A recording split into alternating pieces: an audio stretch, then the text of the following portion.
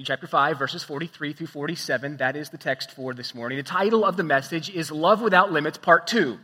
We began last week looking at what it means to love without limits. Specifically, we talked about the fact that to love without limits means that you and I have absolutely zero right to retaliate when we're wrong. Jesus puts his finger on the pride nerves, that nerve, that desire to want to settle the score and to get even with someone who would injure or hurt or harm us in some way. Jesus takes that option off the table for believers. And so he puts his finger squarely on our desire to bite back. He puts his finger on our money. He puts his finger on our time. He puts his finger on our ability to go the second mile, to endure with others. What he's going to put his finger on this morning is our self-love nerve. We all love ourselves. We don't have any problems, as a matter of fact, loving ourselves. The problem comes into play. The problem comes into view when we begin to talk about loving others. And not just loving others, but loving those who don't love us back. That's where the rubber meets the road. That's where the challenge is in the Christian life. In August of 1983, 27-year-old Russell Stendhal was taken into hostage, taken into the jungle of Colombia, South America, by a band of Marxist guerrilla soldiers called the FARC. And for nearly 5 months, he learned what it really means to love one's enemies. In a letter that had actually been written that got home, he wrote, "I'm in danger of only losing my life, but they are in danger of losing their souls." And through kindness, Russell befriended his guards. One day, the commander told him, "We can't kill you face to face because we like you, and so we'll have to kill you in your sleep." Though God enabled Russell to graciously forgive his captors and his would-be executioners, for the next 10 days, he barely slept a wink. Night after night, a machine gun was repeatedly thrust into his face under the mosquito net, but the guards couldn't bring themselves to pull the trigger. On January 3rd, 1984, when Russell was released, he said goodbye to his captors, and tears filled some of their eyes. Russell tells this story. He recounts this story in a book that he has written entitled Rescue the Captors. And the reason for that title is because Russell realized that his captors were much more prisoners than he was. There was a chance that he would be released. But for his captors, they sat in spiritual darkness. Spiritual captivity. You see, returning evil for good, that's satanic. Returning good for good is simply human. But returning good for evil, that's divine. And it doesn't happen naturally. We don't see that taking place in the world in which we live. The natural response, even for us as genuinely converted believers, having been born again, having been given a new heart and the indwelling Holy Spirit, we still struggle with this. We still struggle with repaying evil for evil. But returning good for evil, that's the mark of a growing believer. The mark of a growing believer. We'll see that take place. We'll see the call for that in our text this morning. Let me encourage you. Stand with us as we read God's word.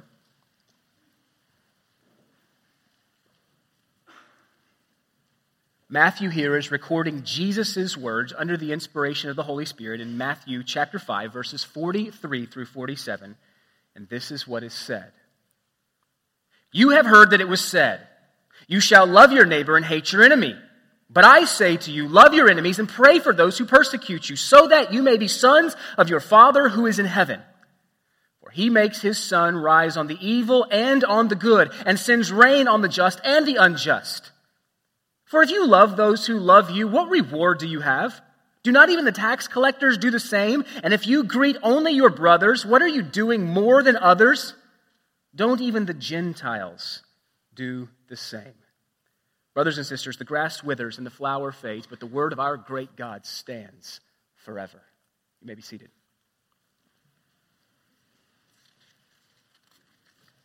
Point number one in your outline this morning, would encourage you to take notes, is this. Jesus calls us to love our neighbor. And friends, that includes our enemies.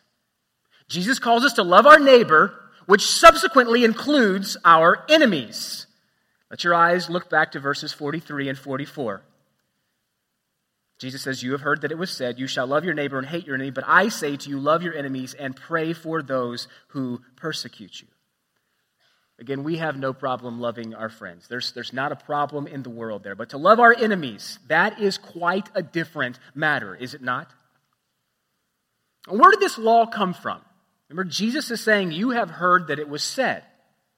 And so obviously, he's repeating back the prevailing thought of the day. He's repeating back the prevailing view of the day. But where did this law come from? You shall love your neighbor. We'll see that the addition was to hate your enemy, because to hate your enemy doesn't even reveal itself in the Old Testament law. But this law appears to us back in Leviticus chapter 19, verses 17 and 18. Moses writes, he says, you shall not hate your brother in your heart, but you shall reason frankly with your neighbor, lest you incur sin because of him. You shall not take vengeance or bear a grudge against the sons of your own people, but you shall love your neighbor as yourself, for I am the Lord. Now, that was the law. That was the Levitical law that was to direct and guide Israel, God's people. Now look back at verses 43 and 44 and see how that law got twisted. Jesus, summarizing, says, you've heard that it was said, love your neighbor and hate your enemy. And then Jesus elevates the law, but I say to you, love your enemies and pray for those who persecute you. You see, notice that Moses says nothing about hating your enemy. And so why does Jesus include this language then? Why does Jesus say, love your neighbor, or repeat it this way, you shall love your neighbor and hate your enemy? Well, I think the reason that Jesus repeats it that way is because Jesus is simply summarizing again the prevailing thought of his day. In other words, he refers to the way the scribes and the Pharisees interpreted this Levitical law, not what the actual law itself taught. You see, the Pharisees on one hand taught that one should love those who are near and dear to them, but they added to the law that Israel's enemies were to be hated. What they did there is they simply just made an inference that was not an allowable inference to be made. If God tells us to love our neighbors, then they falsely concluded that must mean, or that must give me license to then hate my enemy. But the Old Testament nowhere says. The Old Testament in not one spot commands that we shall hate our enemy. Now, having said that, that doesn't mean that the Old Testament teaching regarding enemies is always easy to interpret. Oftentimes, you've got the Canaanites and the Amorites, and you've got those whom God tells Israel to deal with and to deal with harshly. And then you've got all those, what are referred to as imprecatory psalms. Those are the psalms where David says things like that. Lord, I hate your enemies. Deal with them justly. Blot them out. Those are called imprecatory psalms. And so I'm not saying that the Old Testament doesn't have some challenges in interpretation when it comes to how we should view those who set themselves up in opposition against us, but you will not find in the Old Testament an explicit rule, mandate, or statement that we are to hate our enemies. And even when the Old Testament speaks about those enemies of Israel, we have to remember that those were nationalistic enemies. What Jesus is drilling down to here in the hearts of the scribes and Pharisees and those who were listening to the Sermon on the Mount had to do with personal and private relationships. Jesus wipes off the table for us the thought that we can hate those who set themselves up in opposition to us. You see, the Jews considered themselves, well, they prided themselves. They considered only other Jews who shared their privileged position, who shared their religious heritage, who shared their cultural distinctions. They viewed only those to be their neighbor. In other words, they had narrowed the scope of the command, and they had added to it an assumption that was never instructed, namely the assumption that they were free to hate those who set themselves in opposition to them. As a matter of fact, the gospel forbids us to hate any individual or any group for any reason. If you can remember back to our study of Ephesians, Ephesians chapter 2 explicitly states that the mystery of the gospel is that God takes two differing people of two ethnic backgrounds, to cultural backgrounds, to language backgrounds, to worldview backgrounds, and the gospel makes those two one. That is what the gospel of reconciliation means and looks like. And so when we see things taking place in our world like we have seen in recent days in Charlottesville, and that wasn't the first time, where you have a group of people who set themselves up as being supreme over another group of people and condemning them and hating them. That's the antithesis of the gospel. That's the antithesis of Ephesians chapter 2, the mystery of the gospel, because the gospel tears down the wall of hostility and makes the two men one in Christ. Spurgeon, in his commentary on this passage, notes that the addition of the words, "and hate your enemy," are a parasitical growth, like a parasite on God's law. God did not teach a double standard of morality that distinguished between the way that we were to relate to those that we consider to be our neighbors as compared to those we consider to be our enemies. God told us to deal with them exactly the same, and that is to love your neighbor. Now, that raises the question, who's your neighbor? Who's your neighbor? The answer? Every living being, human being, is your neighbor. Anyone with need is your neighbor. Another man with a pulse is your neighbor. Another woman with a pulse is your neighbor. Not all the scribes and Pharisees, as a matter of fact, were mistaken about this. You'll remember in Mark chapter 12, when Jesus is kind of prodded at, and they ask him the question, "Jesus, tell us which is the greatest commandment." And Jesus says, well, first, love the Lord your God with all your heart, mind, soul, and strength. And the second is like it, love your what? Love your neighbor as yourself. And then it's interesting, in Mark chapter 12, one of the Pharisees replies to Jesus. And he says, "You are right, teacher. You have truly said that He, God, is one, and there's no other besides Him. And to love Him with all the heart, and with all the understanding, and with all the strength, and to love one's neighbor as his self is not much more than all the whole of the burnt offerings and sacrifices." So not all the scribes and the Pharisees were confused about this. They knew what was right. God has placed His law on the hearts of all men. We have a conscience. We know what is right from what is wrong. Now, that conscience can be ill-informed, and sin oftentimes causes that, a marring or a misinforming of the conscience. But God has written His law on the hearts of all men, so that we know what is right and we know what is wrong. We have an intrinsic, because God has put it there, understanding that all men are made in God's image. That when I stare into the eyes of another human being, I'm staring into the eyes of an image bearer. And that I'm no better. I'm no better culturally. My people group is no better. My worldview is no better. My religious distinction is no better. And that doesn't mean that there's a truth and a non-truth by any means. But it does mean that supremacy and hate are wiped off the table. It's not an option for us. I want you also to notice that love here, Jesus says, love your neighbor. Love here, it's agape love.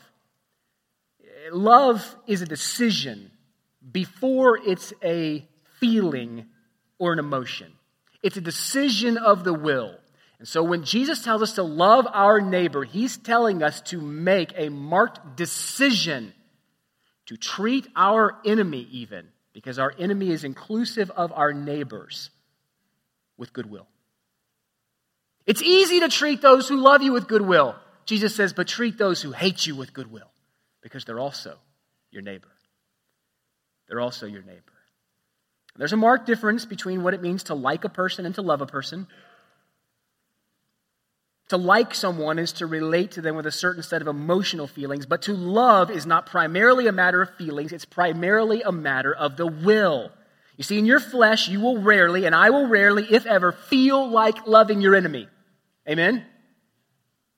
We rarely feel that way. Well, thank goodness the call here is not to wait until we feel that way to do it. It's to do it and then let your feelings catch up. That's what Jesus is telling us here. Furthermore, because love is a matter of the will and not feelings, it means that it's always possible to love a person. You may say to yourself, I just can't bring myself to love that person. No, you just won't love that person. Or I just won't love that person. Because agape love is a decision of the will more than it is feelings, that means that we can never say, I cannot love that person. No matter how they've injured us, no matter how much they've set themselves up in opposition to us, no matter how great an enemy they are of ours, we can make a calculated, thoughtful, obedient decision to love them. That means to render them good. C.S. Lewis once said, don't waste your time bothering whether you can love your neighbor. Act as if you did. And as soon as we do this, we'll find one of the greatest secrets. When you behave as if you did love someone, you'll presently come to love him, or you'll presently come to love her. Act as if you did. Treat them in a loving way. And let your emotions catch up. You see, the worldly man treats certain people kindly because he likes them, but the Christian, on the other hand, trying to treat everyone kindly, finds himself liking more people as he goes on because he loved them first, instead of waited to like them first. So that word agapeo, to love, means there. It describes an unconditional, sacrificial pursuit of goodwill towards another. Now think for a moment. Maybe you could write down, if you have one, the name of an enemy on your bulletin this morning. Are you treating that person with an unconditional, sacrificial pursuit of good, no matter how they treat you? No matter if your pursuit of good towards that person is ever received, no matter if your pursuit of good towards that person is ever acknowledged, no matter if your pursuit of good towards that person is ever thanked, agape love is to do it anyway. It's the love that God is and that God demonstrates supremely, in supreme form at the cross.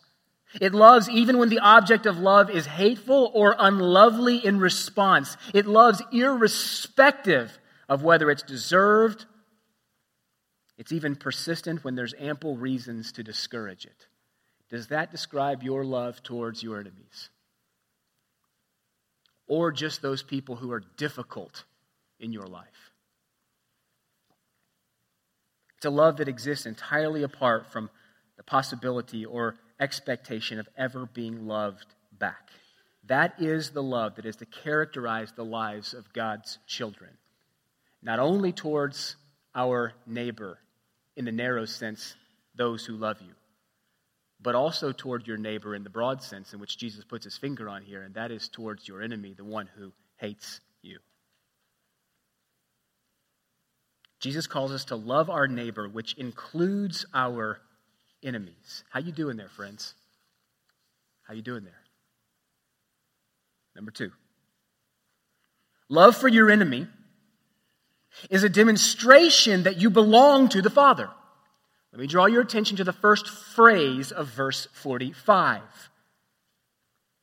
Jesus goes right on here and he says, so that you may be sons of your Father who is in heaven. This is an interesting little statement that Jesus makes here. If we look back just one verse and we pick up verse 44, here's the flow of Jesus' thought. He says, love your enemies and pray for those who persecute you, comma, not a period, not a new sentence, comma, so that you may be sons of your Father who is in heaven. Now, it almost sounds, we have to be careful when things sound a particular way, but it almost sounds as if you do this, that is, love and pray for your enemies, then you will be this, that is, sons of your Father who is in heaven. That's not what Jesus is saying here. It's not what Jesus is saying here. When he says, love your enemies and pray for those who persecute you, so that you may be sons of your Father in heaven.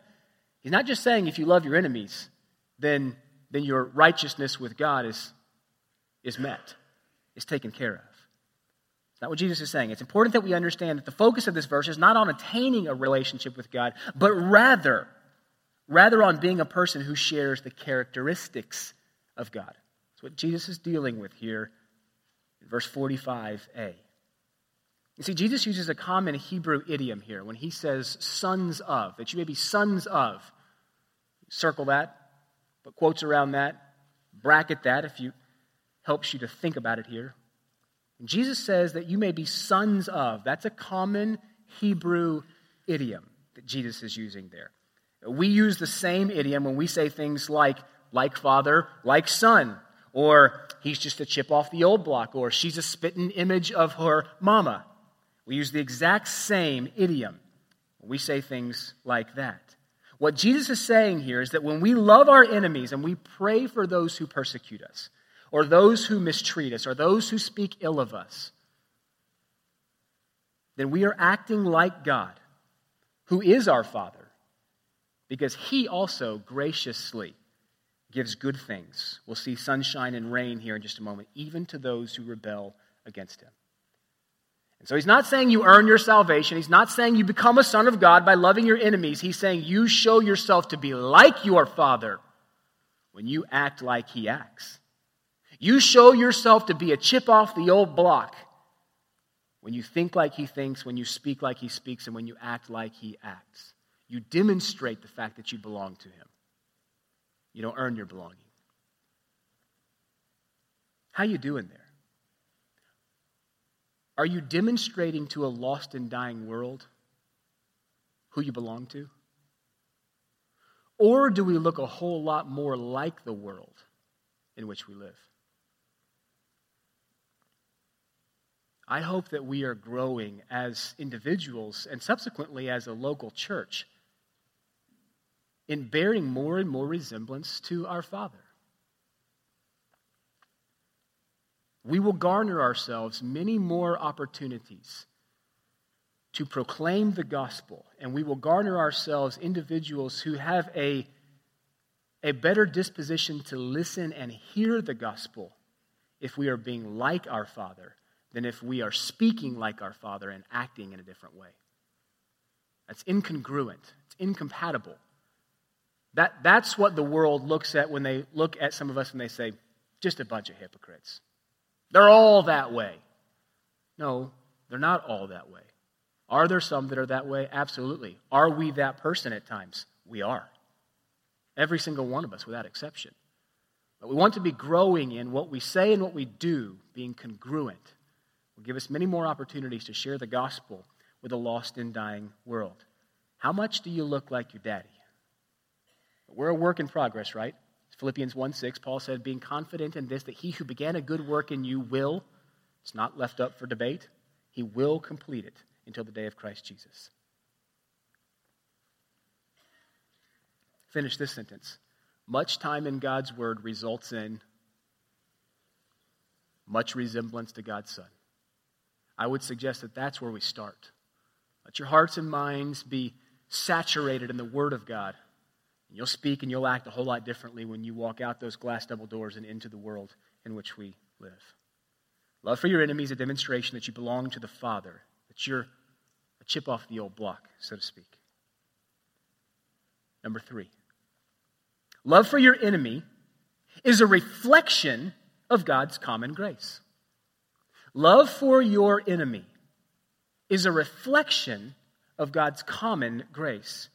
Look at the second half of verse 45. Jesus goes on here and he says, for he, that is God, makes his sun to rise on the evil and on the good and sends rain on both the just and the unjust. Okay. Theologians have long made a very clear distinction between God's effectual saving grace, that is the grace that is bestowed upon those whom he chose before the foundation of the world to become his children. I would reference you back to Ephesians chapter 1, verses 4 through 7. And the distinction between God's common grace, that is the grace of God that is shown to all, even to those who oppose him. Okay? There's a distinction between God's saving grace and what we would refer to as his common grace. What we see taking place in verse 45b is God's common grace. The fact that God causes his sun to rise on the ungodly, the fact that God causes showers of rain, sustaining rain to fall on the unrighteous? The fact that God gives us relationships, both believers and unbelievers are able to have relationship. The fact that God blesses us with marriage, family, children, food that tastes good, modern medical technology. All those things are God's common grace. We deserve not one of them. But God does not distinguish between the righteous and the unrighteous as to who those blessings are bestowed upon. God gives them freely, without discrimination, to all men. God bestows those good gifts to all men. The sun doesn't shine exclusively on the good. The rain doesn't pass over the evil. God shares his good things even with those who oppose him. Now, notice the language here. Jesus says, he, God, makes his sun. You ever notice that? Circle that word, his, there. Notice whom it belongs to. He makes his sun to rise on the evil and on the good. You see, the shining of the sun isn't something that's to be understood as simply occurring naturally. No, God is being very decisive here. God is displaying volition and intentionality in bestowing good gifts, even to the unrighteous and the unjust. The sun rising doesn't just happen naturally. It's not just laws of nature. God is being good. We don't deserve it. Consider also the frequency of the sun's rising. It's daily. God doesn't just bless his enemies once on occasion and then wash his hands of them. And just wash his hands of kindness and benevolence towards them. Instead, he blesses them daily. Again, even though we don't deserve it. Now, let me ask you a question. Here's a pointed prick question. If God lets his light shine before all men, why don't we? If God lets his light shine, if he causes his sun to rise on the righteous and on the unrighteous, then why don't we let our light shine? Specifically, particularly, in our love even for our enemies, even for those who don't deserve it.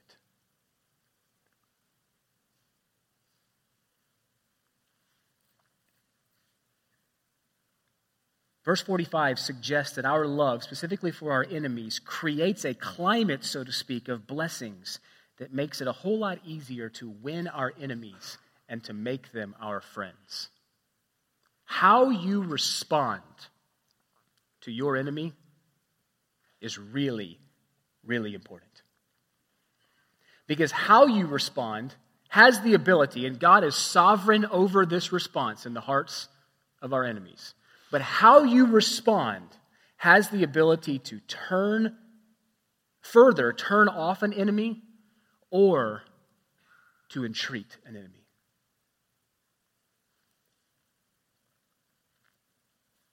Verse 45 suggests again that our love creates a climate of change, a climate of blessings that make it easier to win our enemies and to make them our friends. You see, our love, specifically towards our enemies, is like the sunshine and the rain that the Father sends so graciously. Someone once said this: God has really given us 5 gospels. Now, hear what I'm about to say. I'm not about to preach heresy, okay? Just listen. Someone's once said, God has really given us 5 gospels. There's the gospel according to Matthew. There's the gospel according to Mark. There's the gospel according to Luke. There's the gospel according to John. And then there's the gospel according to you. How are we doing there? How are we doing there at displaying the goodness and the gracious and the kindness and the benevolence of our God, who intentionally causes his sun to rise and his rain to fall both on the righteous and on the unrighteous? You are the closest that some men and some women will ever get to Jesus Christ. Just consider that for a moment. You're the closest that some individuals will ever come to Jesus. What do they see in you? What do they hear in you? Where do they see you go? What do they see you click on? What do they see you read? Movies do they see you watch? How do they see you speak to your children? How do they see you work in the workplace? It's really important. It's really important. If they don't see Christ in us, specifically Christ's love in us, They may never see it. They may never see it. So, how then? How then are we to love our enemies? Jesus has said here, of course, he's speaking the prevailing thought of the day. You have heard it said, love your neighbor, hate your enemy. They added the hate your enemy there. That was never commanded in the Old Testament scriptures. Jesus raised the bar when he said, love your enemies and pray for those who persecuted. So he included our enemies in our neighbors. He tells us that when we're loving our enemies, we're being like him. We're demonstrating his likeness to a lost and dying world. And then when we love our enemies, we're being a reflection of God's common grace, even to those who don't deserve it. But how? How can we walk out of here and put some feet, so to speak, on what it means to love our neighbor as ourselves? Well, flip back over to Luke chapter 6. Maybe keep your finger there in Matthew 5, but flip over to Luke chapter 6. Specifically verse 27.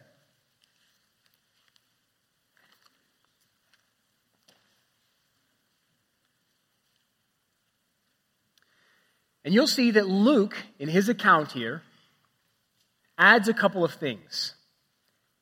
What Matthew tells us is to bless those who curse you and pray for those who persecute you. But Luke adds a couple of things. Look at Luke chapter 6, verse 27. Jesus speaking here.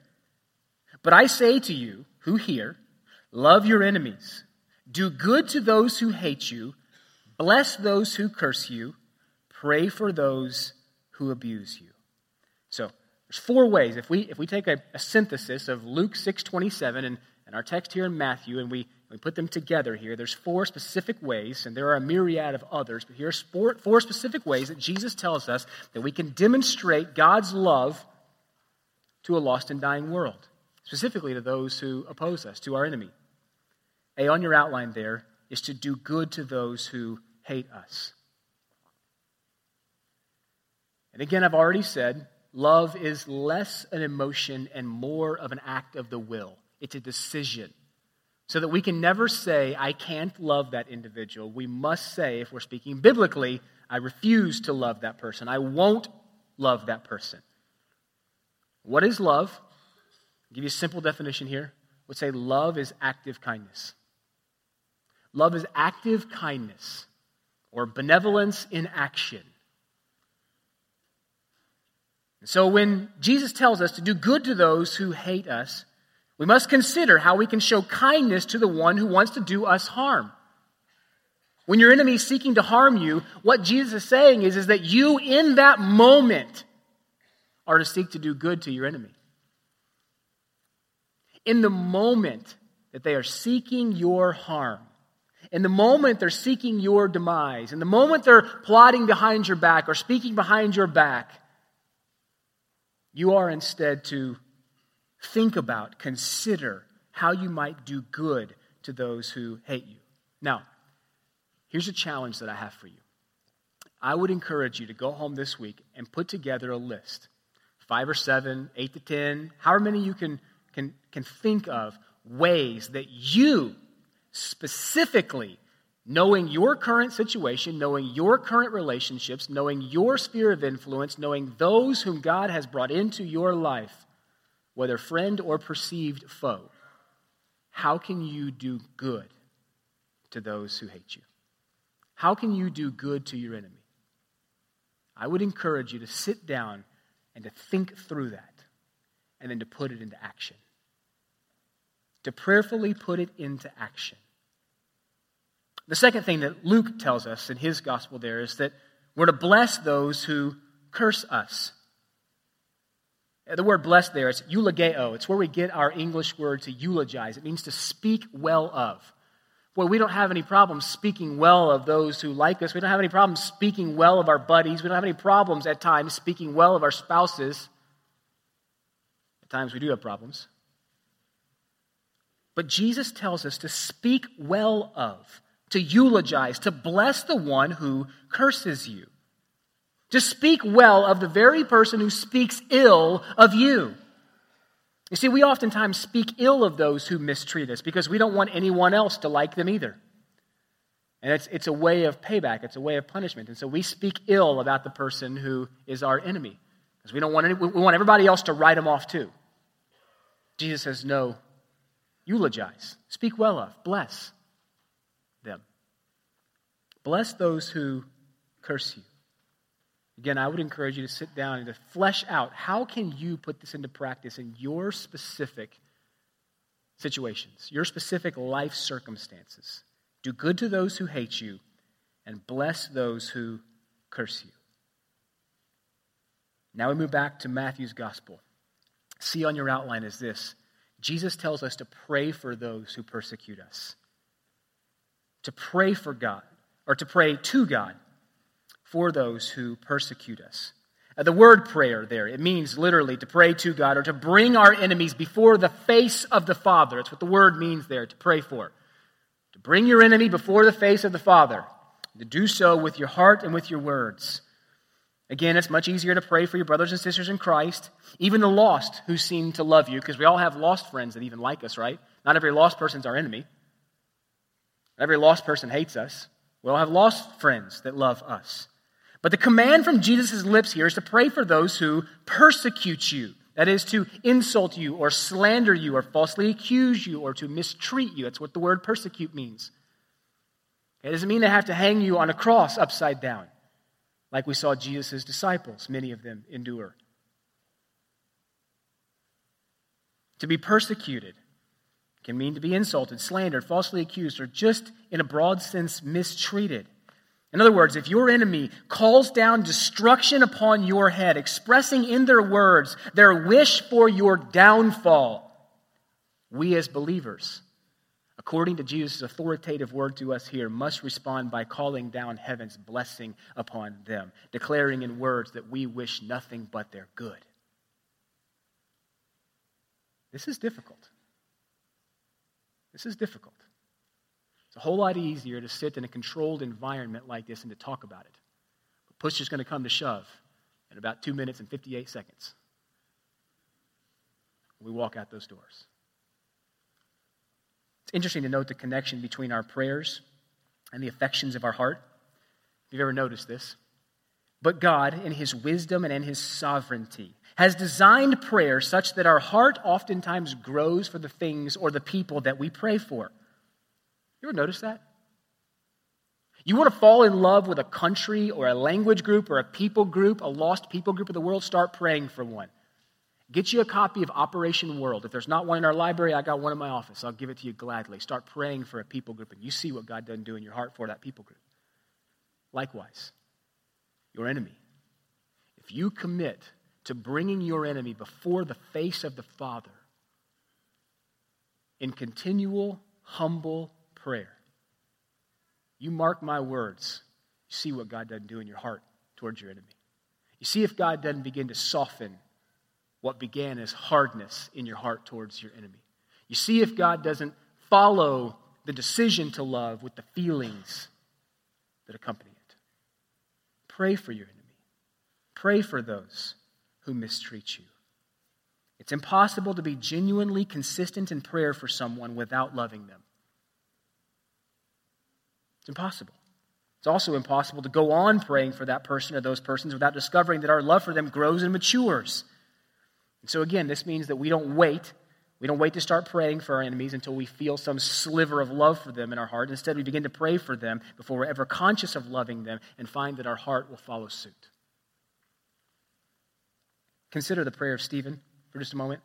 Here we have Stephen in Acts chapter 7 being stoned to death. And he responds, Lord Jesus, receive my spirit. And the text goes on to say, and falling to his knees, he, Stephen, cried out with a loud voice, Lord, do not hold this sin against them. Wow.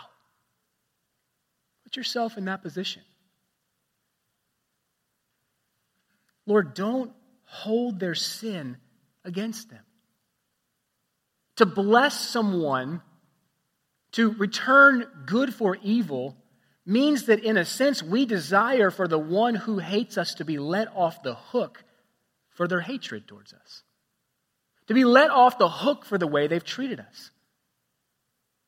Now, it's one thing to pray, God, don't punish them quite so severely. It's a whole other thing entirely to say, God, don't punish them at all. Don't hold their wrong against them. It's difficult. It's difficult. You see, true spirituality isn't seen in how much you do or how much you pray, but how you pray and for whom you pray. True spirituality is seen more so in how you pray and for whom you pray. Are you willing to get on your knees for the one who mistreats you? If not, the problem is that we look a whole lot more like the Pharisees in this text than we do like Jesus. Jesus even himself seems to have prayed for his tormentors while the iron spikes were being driven into his hands and in his feet, and as the tip of the razor-sharp spear was being thrust into his side. As a matter of fact, the imperfect tense of the Greek in Luke chapter 23, as Jesus is praying for those from the cross, suggests that Jesus kept on praying for them. He kept on praying, Father, forgive them, for they know not what they do. And so, friends, here's my challenge for you. If the cruel torture of crucifixion could not silence our Lord's prayers for his enemy, then what pain, what pride, or what prejudice could justify the silencing of ours?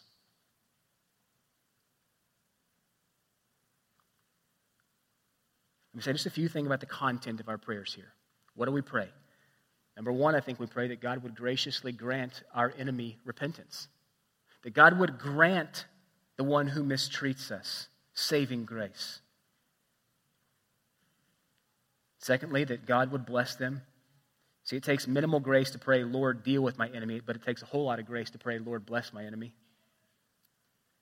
And then third, what we see in Jesus and what we see in Stephen is we begin to pray, God, will you not hold their sin against them? Save them. Change their heart. If that's the content of our prayers, and there's more that could be said there, well, what's the consequences oftentimes of our prayers? When we begin to pray for our enemies, okay, what's the consequences of our prayers? Well, number one, God will answer. God always answers prayer, right? Sometimes he says yes, sometimes he says no, and sometimes he says not right now. But your words never hit a glass ceiling. God always answers prayer.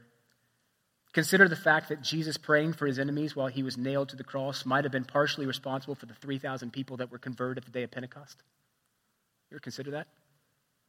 Jesus praying, Lord, forgive them for they know not what they do, may be partially responsible for the 3,000 plus people that came to saving knowledge of Christ on the day of Pentecost. God answers prayers. You pray for the conversion of your enemy, you see what God might not do. Number two, consequences of your prayers. Well, one, your enemy might just become your friend. Wouldn't be the first time this happened. You can sometimes win your enemies by loving them and praying for them. And then thirdly, and this is most important, you please God in doing so. In loving your enemy and praying for your enemy, you please God in doing so. You see, no matter how your enemy might respond to your love and prayers, there's no greater feeling in the world than knowing that you have pleased God. I mean, we can endure 1,000 enemies if we know that we're pleasing God in the process, right? That should be our highest aim. 2 Corinthians 5:9. So whether we're at home or away, whether we're at home in the flesh or away, we make it our aim to please him. You want a life verse? 2 Corinthians 5:9 is a good one. Make it your aim to please him. And then we're to greet our enemies. Won't say much here because we're coming to a close. But to greet means to embrace, to salute, or to welcome. Strictly speaking, it means nothing more than the exchange of a warm pleasantry. But oftentimes, a Jewish greeting was a sign of peace. And so, in other words, to greet another person was to, in effect, pray, God be with you. God be with you. You willing to greet your enemies like that? Friends, are we doing good to those who hate us? Are we blessing those who curse us? Are we praying for those who persecute us? And are we greeting those who are our enemies? Number 4 in your outline. And lastly, love for your enemy reveals a distinction from the world's ways. Love for your enemy reveals a distinction from the world's ways. Look at verses 46 and 47. Jesus says, if you love those who love you, what reward do you have? Do not even the tax collectors do the same? And if you greet only your brothers, what more are you doing than others? Do not the Gentiles do the same? You see, loving your enemies, again, is a testimony. It's a loud testimony to a lost and dying world. Notice the question that Jesus asks here, though. This is a penetrating question. What do you do more than others? No. What do you do more than others? What do you do more than others? Back there in left field, what do you do for others? It's a penetrating question. I mean, he's asking us here, how does your love for your enemies rise above that of tax collectors and Gentiles? What do you do more than others? The tax collectors, they were viewed as disloyal Israelites. They were hired by the Roman government to tax Jews, and oftentimes what they would do is they would overtax and they would take the excess. And so they were hated. But even tax collectors love tax collectors. And so Jesus is saying, if you do what they do naturally, then you don't show that there's been any supernatural work done in your heart. What do you do that is more? Remember, we have to remember that our righteousness must exceed that of the Pharisees. I mean, look, even the despicable tax collectors, they love their own kind. So how will your love show itself to be distinctive in the ones that you love? If you're only loving those who love you, if you're only showing love to your friends, you're no better than the loving tax collector. And the Gentiles, they were considered to be pagans. I mean, when the Pharisees are compared to tax collectors and Gentiles, I mean, this would have absolutely stung their ears when Jesus compared them. He said, you're just like them. You just love people who are just like you. You just love people whose religious distinctions are just like yours and speak just like you and eat what you eat and go where you go and dress like you dressed and have the privileged position before God that you think you have. If you just love those people, you're just no better than the rest. But Jesus says, how is your love better? How do you go above and beyond what is expected? And then reward. We'll end here. Jesus tosses in here, he says, what reward do you have? Why do you suppose that Jesus throws in reward? Luke's account says, what credit is it to you? Well, this language harks back to the Beatitudes, does it not? When Jesus said, blessed are those who are persecuted for righteousness' sake, for theirs is the kingdom of heaven. Blessed are you when others revile you and persecute you and utter all kinds of evil against you falsely on my account. Rejoice and be glad, for great is your, fill in the blank, reward in heaven. For great is your reward in heaven, for so they persecuted the prophets who were before you. You see, you don't get any reward. That's what Jesus is saying here. You don't get any reward for acting naturally, only for acting supernaturally. If you do what everybody else does, there's no reward for you. But if you love those even who hate you, you love the unlovable, then there's great reward for you.